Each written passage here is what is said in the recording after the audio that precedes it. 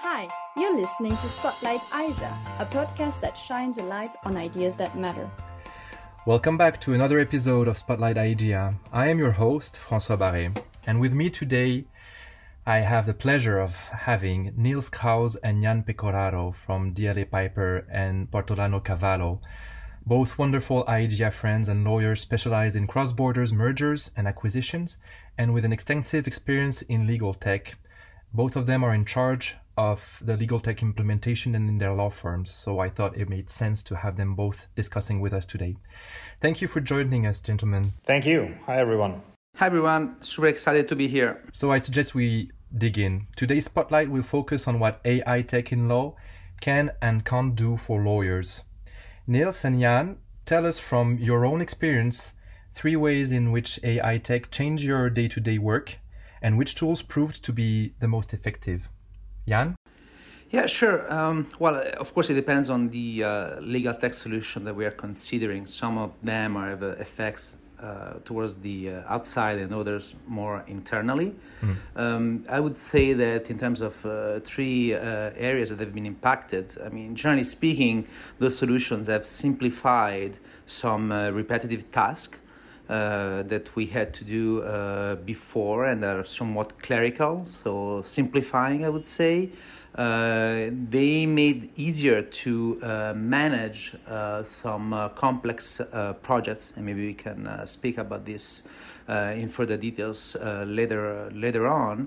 And something that came up more recently, I would say, is definitely an emphasis on enhancing collaboration. And of course, with the COVID-19 situation, remote collaboration became critical to the operation of our firm, and tools which, generally speaking, enhance collaboration had a big impact on the way that we have been working since last February. In terms of tools, I will mention only 3, but there are many others, frankly. One would be an automated time tracking solution. So we have a software which helps us in tracking the time we spend on matters.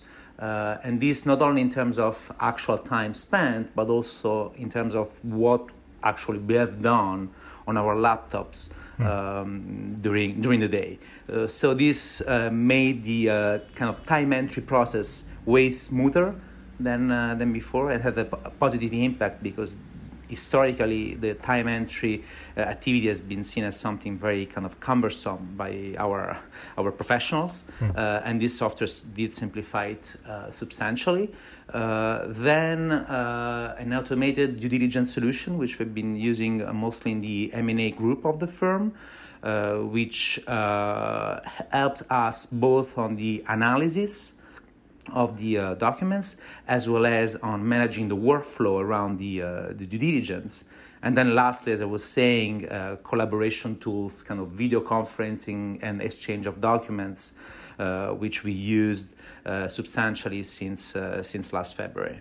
Yeah, I remember you presenting to us indeed the solution about due diligence automation, and I fell from my chair twice. Niels, what is your take on this one? Yeah, I mean, Jan made I think, very good and valuable points. So there is actually not much to add, but maybe a few further comments and maybe personal comments. Speaking as a lawyer of a bigger international firm. I mean, first, our practice area, same as Jan, M&A, I think a lot of clients today perceive it as a commodity. And it really does not matter whether our work is commodity or not. I think from my personal perspective, and maybe Jan agrees, I think it's not commodity, right? It's still a sophisticated product, but it doesn't matter so much because perception is the new reality. So I can personally complain about a client's attitude if he or she does not honor my work or sees the same way, but it doesn't matter. So the problem we face today is that a number of, let's call it legal products, are perceived as a commodity, and clients do not want to pay for the same amount of money. And legal tech is definitely a tool where we can, I think Jan called it burdensome work, where we can shift this burdensome or repetitive work into the technology field and concentrate as lawyers on the more complex work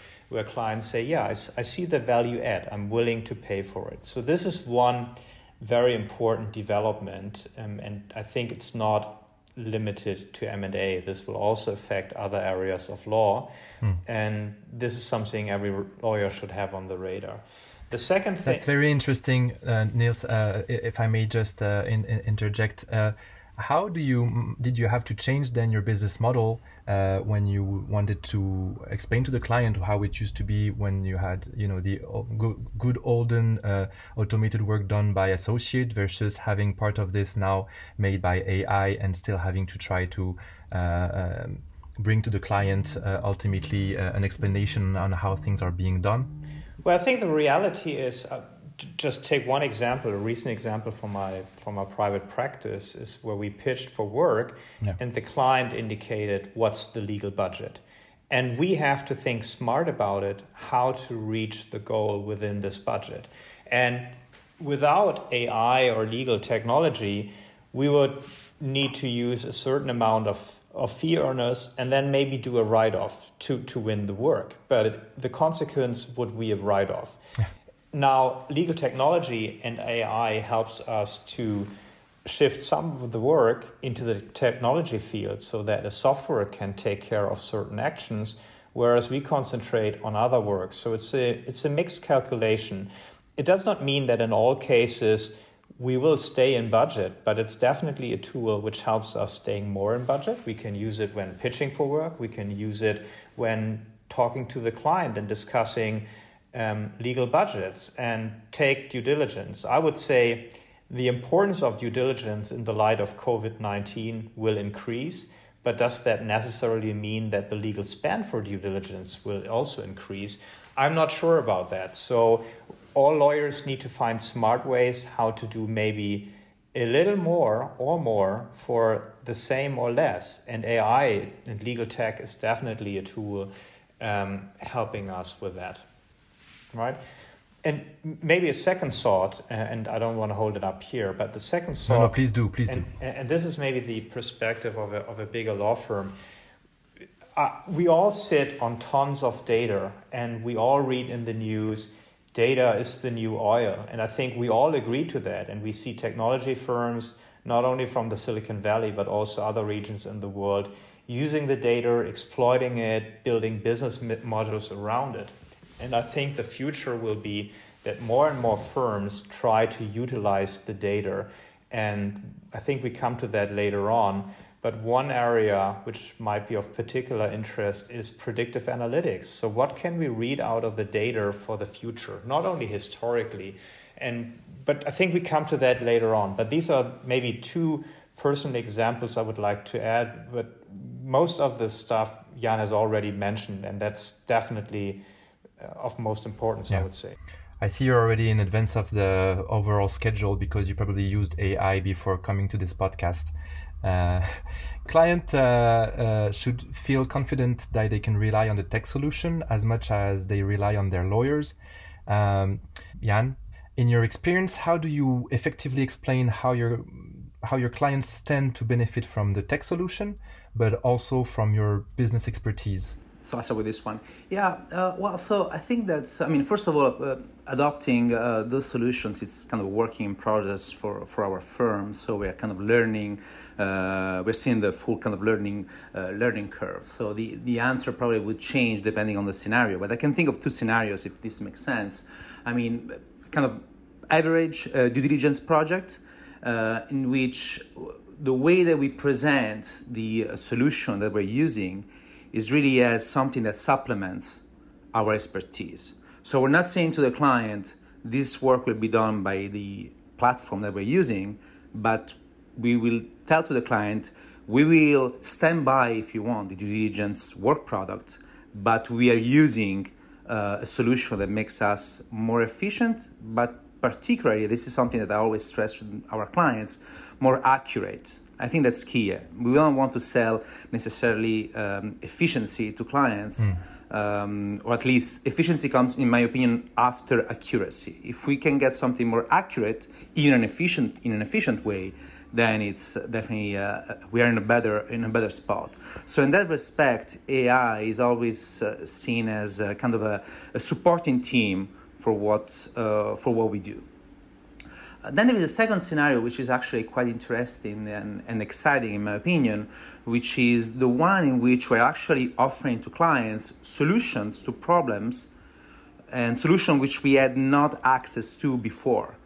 So, for example, when the pandemic started, just using something very, very recent, we had a number of clients which had issues with several agreements, of course, containing or not containing force majeure clauses, termination rights, and so forth, right? It's kind of a bunch of legal issues in connection to whether or not those agreements could be terminated or suspended. And for some of these clients, the volume of agreement was like huge.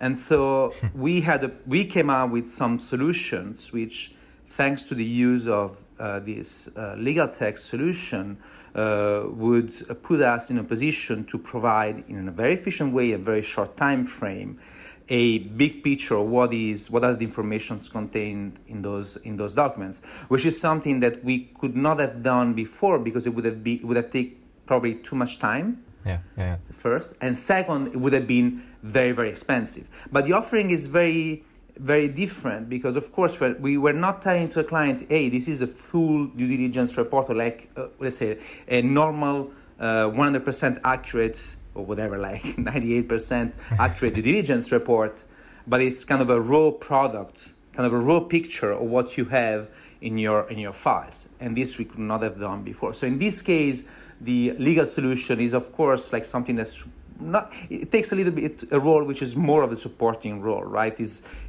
actually a solution that you can use to do something that you were not able to do before. Yeah. Niels, what is your take on this one? Yeah, I mean, in addition to that, the tricky bit is, of course, that legal tech as it stands today is not 100% accurate, right? So this is maybe the difficult part to sell it to the client, because we do not present a product which is 100% default free, right? On the other hand, when you look at the statistics and data, how accurate is the work of a human being, it's also not 100%, right? We don't say this in our marketing brochures, of course, but the sad reality is where humans work, irrespective of as lawyers, doctors, or engineers in a nuclear power plant, you can do mistakes. And this is why we all have a professional insurance. But AI or legal tech is not 100% risk-free. So the difficulty is selling this product to the client, and we experienced that once we started talking about AI and legal tech, a lot of clients, they become excited and they say, it's perfect, this is exactly what I want. And when you educate them about, let's say, some downside aspects, it takes a little bit more to explain it. So this is the difficult part, but at the end of the day, they get it. And a classic example I often use when explaining it to the client is like the use of technology or AI in the medical field. For example, when fighting or detecting a breast cancer, it's not only the doctor and it's not only the software, it's the combination of both, which makes it most efficient. And this is, I think, what we all see in legal practice. It's not only the lawyer, it's not only the technology, it's the combination of both, which creates a perfect result. I like this approach. Yeah, it makes sense.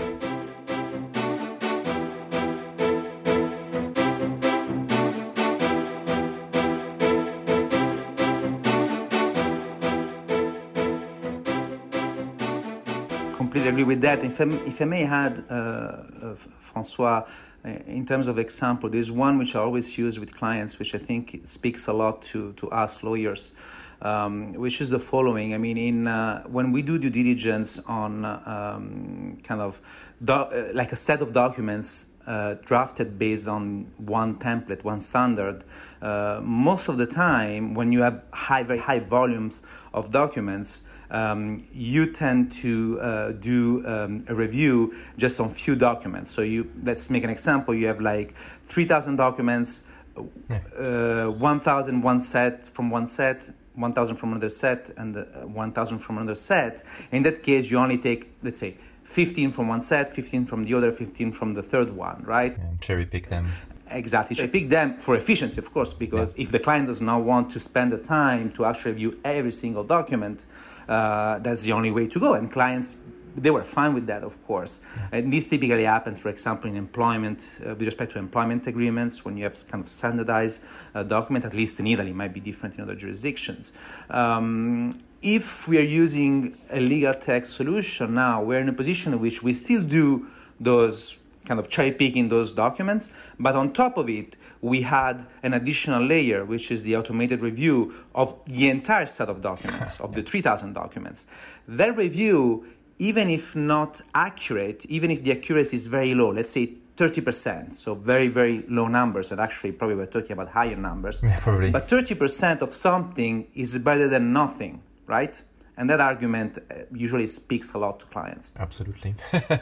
So, as to another topic, clearly COVID has accelerated everything these days, and AI is bigger. What are the next big changes you see in how we will work, and what, in your view, are the big important legal tech products that will stay relevant or that will disrupt the market?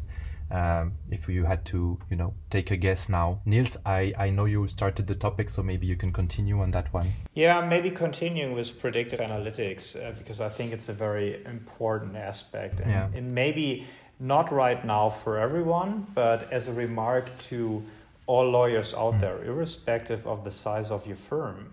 I think the AI discussion has maybe started around more bigger firms, but when I see now, a few years later, how the discussion evolved and who's participating and which firms are using tools, I think we all can agree that it's not limited to a particular size of firms. It is the whole profession. And I think when we now speak of predictive analytics, it might sound odd to a number of people or far away, but within the next years, I think this can become reality of a number of firms. And I also believe that legal technology will foster cooperation between smaller firms. So I think we see also changes in the market there. And at the end of the day, it is about using the data we all have. This can be, for example, with respect to business opportunities, that I learn more about my client from historical transactions or engagements, that a system tells me more where business opportunities could lie. It can also help me being more accurate with pricing. We currently work on a software which helps us reading out our historical billing diaries and telling us if we enter certain parameter, size of the transaction, number of employees, geographies, etc., what would be a good price, a good fee quote for that. So, and these are only ideas.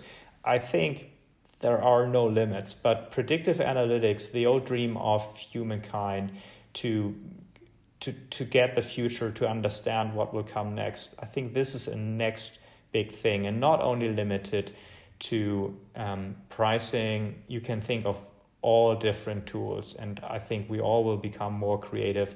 What do we do with the data we already have in our hands, and how can we use it in the future? Yeah. Jan? Well, coming from a smaller firm, this sounds absolutely exciting, of course. Yeah, same here. Totally. I would say, something, again, more of kind of connected to these days is the higher use or more common use of collaboration tools. I mean, again, we were forced, all of us, to transition to remote working in late February, and including our clients, of course. But since then, we have seen many collaboration solutions, not only video conferencing, but documents sharing and so forth, popping up and being extremely useful in our kind of exchanges with the clients. So I think that before COVID, we had, by definition, you'll be, okay, either we meet in person or we work mostly with foreign clients. So our clients will not be able to meet with us in the offices in Italy or New York, but we would do video conference at most. Now I think there are different platforms that we discovered, if you wish, because of the pandemic, and which clients seems to like a lot. So I think that's an area in which we are going to see some improvement. This was actually, I already saw some improvement since March. Solutions have been fine-tuned and so forth. Talking more in general, I agree with Niels. I mean, I call it like democratization of legal tech. Most solutions were overly expensive, like 3 or 4 years ago, and with the kind of increasing computing capability, those solutions are becoming more accessible for smaller firms, which is something that we should all keep an eye, right? Because if, for example, predictive analytics is something which now can be used or offered really by just few firms in the world because it's too expensive. Okay, great. There is not really a competition issue for smaller firms at this point because all of us cannot offer that thing. But if that solution becomes available in 6 months, 12 months, whatever it is, for a price that makes sense, that can work with our business model, that's where you have to be ahead of your time and be able to offer those solutions which your competitors will be able to offer. And that was the case, frankly, with the due diligence automated solution. I mean, when we looked into it the first time, it was very expensive, and there was really not a need to be competitive. Nowadays, it's absolutely manageable price-wise. A lot of firms in Italy are offering now at this point, and therefore having it becomes one of those tools that you need to have. I mean, none of us today would try to work without having Microsoft Word, for example, of the Office package, right? It would be just no sense, right? That's pretty much the same thing, in my opinion. I mean, to different extents. Yeah. Thank you so much, gentlemen. I mean, I realize we're running a bit late. Takeaway I take from this conversation, which is absolutely tremendous, and I thank you for that. We remain relevant as specialists. AI is a good tool to perform better to the benefit of the client. So, I mean, that's good to hear. I like our listeners to have something they can take back to their home. Do you have a resource or something you would recommend to our listeners to consult to stay up to date with the latest legal tech tools available on the market, or anything you suggest them? Maybe I start, and I think there are a number of resources, books, etc. out there. But what I've really found inspiring are the books by Richard Susskind. He wrote the book End of Lawyers. Yeah. More recent one is Tomorrow's Lawyers, and he recently wrote a book with, I think, his son Daniel, The Future of the Professions. I find these books very inspiring. And what you can learn from these books is take a radical view on your own profession. And this is maybe something I would like to give the audience on their way. Think about your own practice and be radical and simply ask yourself, why should a client pay for this service? It's an uncomfortable question. And the answer is definitely not because it's you or you are the trusted advisor. Be extremely radical, and then you get a sense of what will come next, and you will think differently about your own work, your own profession in a good way. Well, absolutely. I share the same reading recommendations, and I would just add three points. Point one. Be curious and don't take things for granted. So we work in a certain way today. Maybe tomorrow there will be tools that will allow us to do the same thing but in a different way. So how do we get from point A to point Z? There are different paths. We just need to find the one that makes more sense with respect to the interests of the clients and also budget-wise, of course. Then second point would be always set realistic goals. So you need to understand what are your needs internally in the firm, the needs of the clients, and then set goals that are achievable. Because otherwise the process of implementing legal tech becomes somewhat frustrating if you set goals which are not realistic, because people then are disappointed and then they don't take the little time that is needed to understand some of those solutions. And then third one, which is connected, is focused on implementation. I mean, once we have identified the actual solution, then where we think that there is more value and where we have to invest our resources, is really the implementation of those solutions within the firm. So to make them accessible, easy to use, and to put together like a support both in terms of IT as well as in terms of really professional staff to help colleagues to understand and to use those solutions. That requires, at least in my experience, a lot of time, but gives also very good results. Thank you so much, gentlemen. Thank you, Jan. Thank you, Niels. It was really interesting. I hope you learned something today. I know I did. See you next time. You have listened to Spotlight AIJA, a podcast produced by AIJA for young lawyers across the globe. Don't miss the next episode.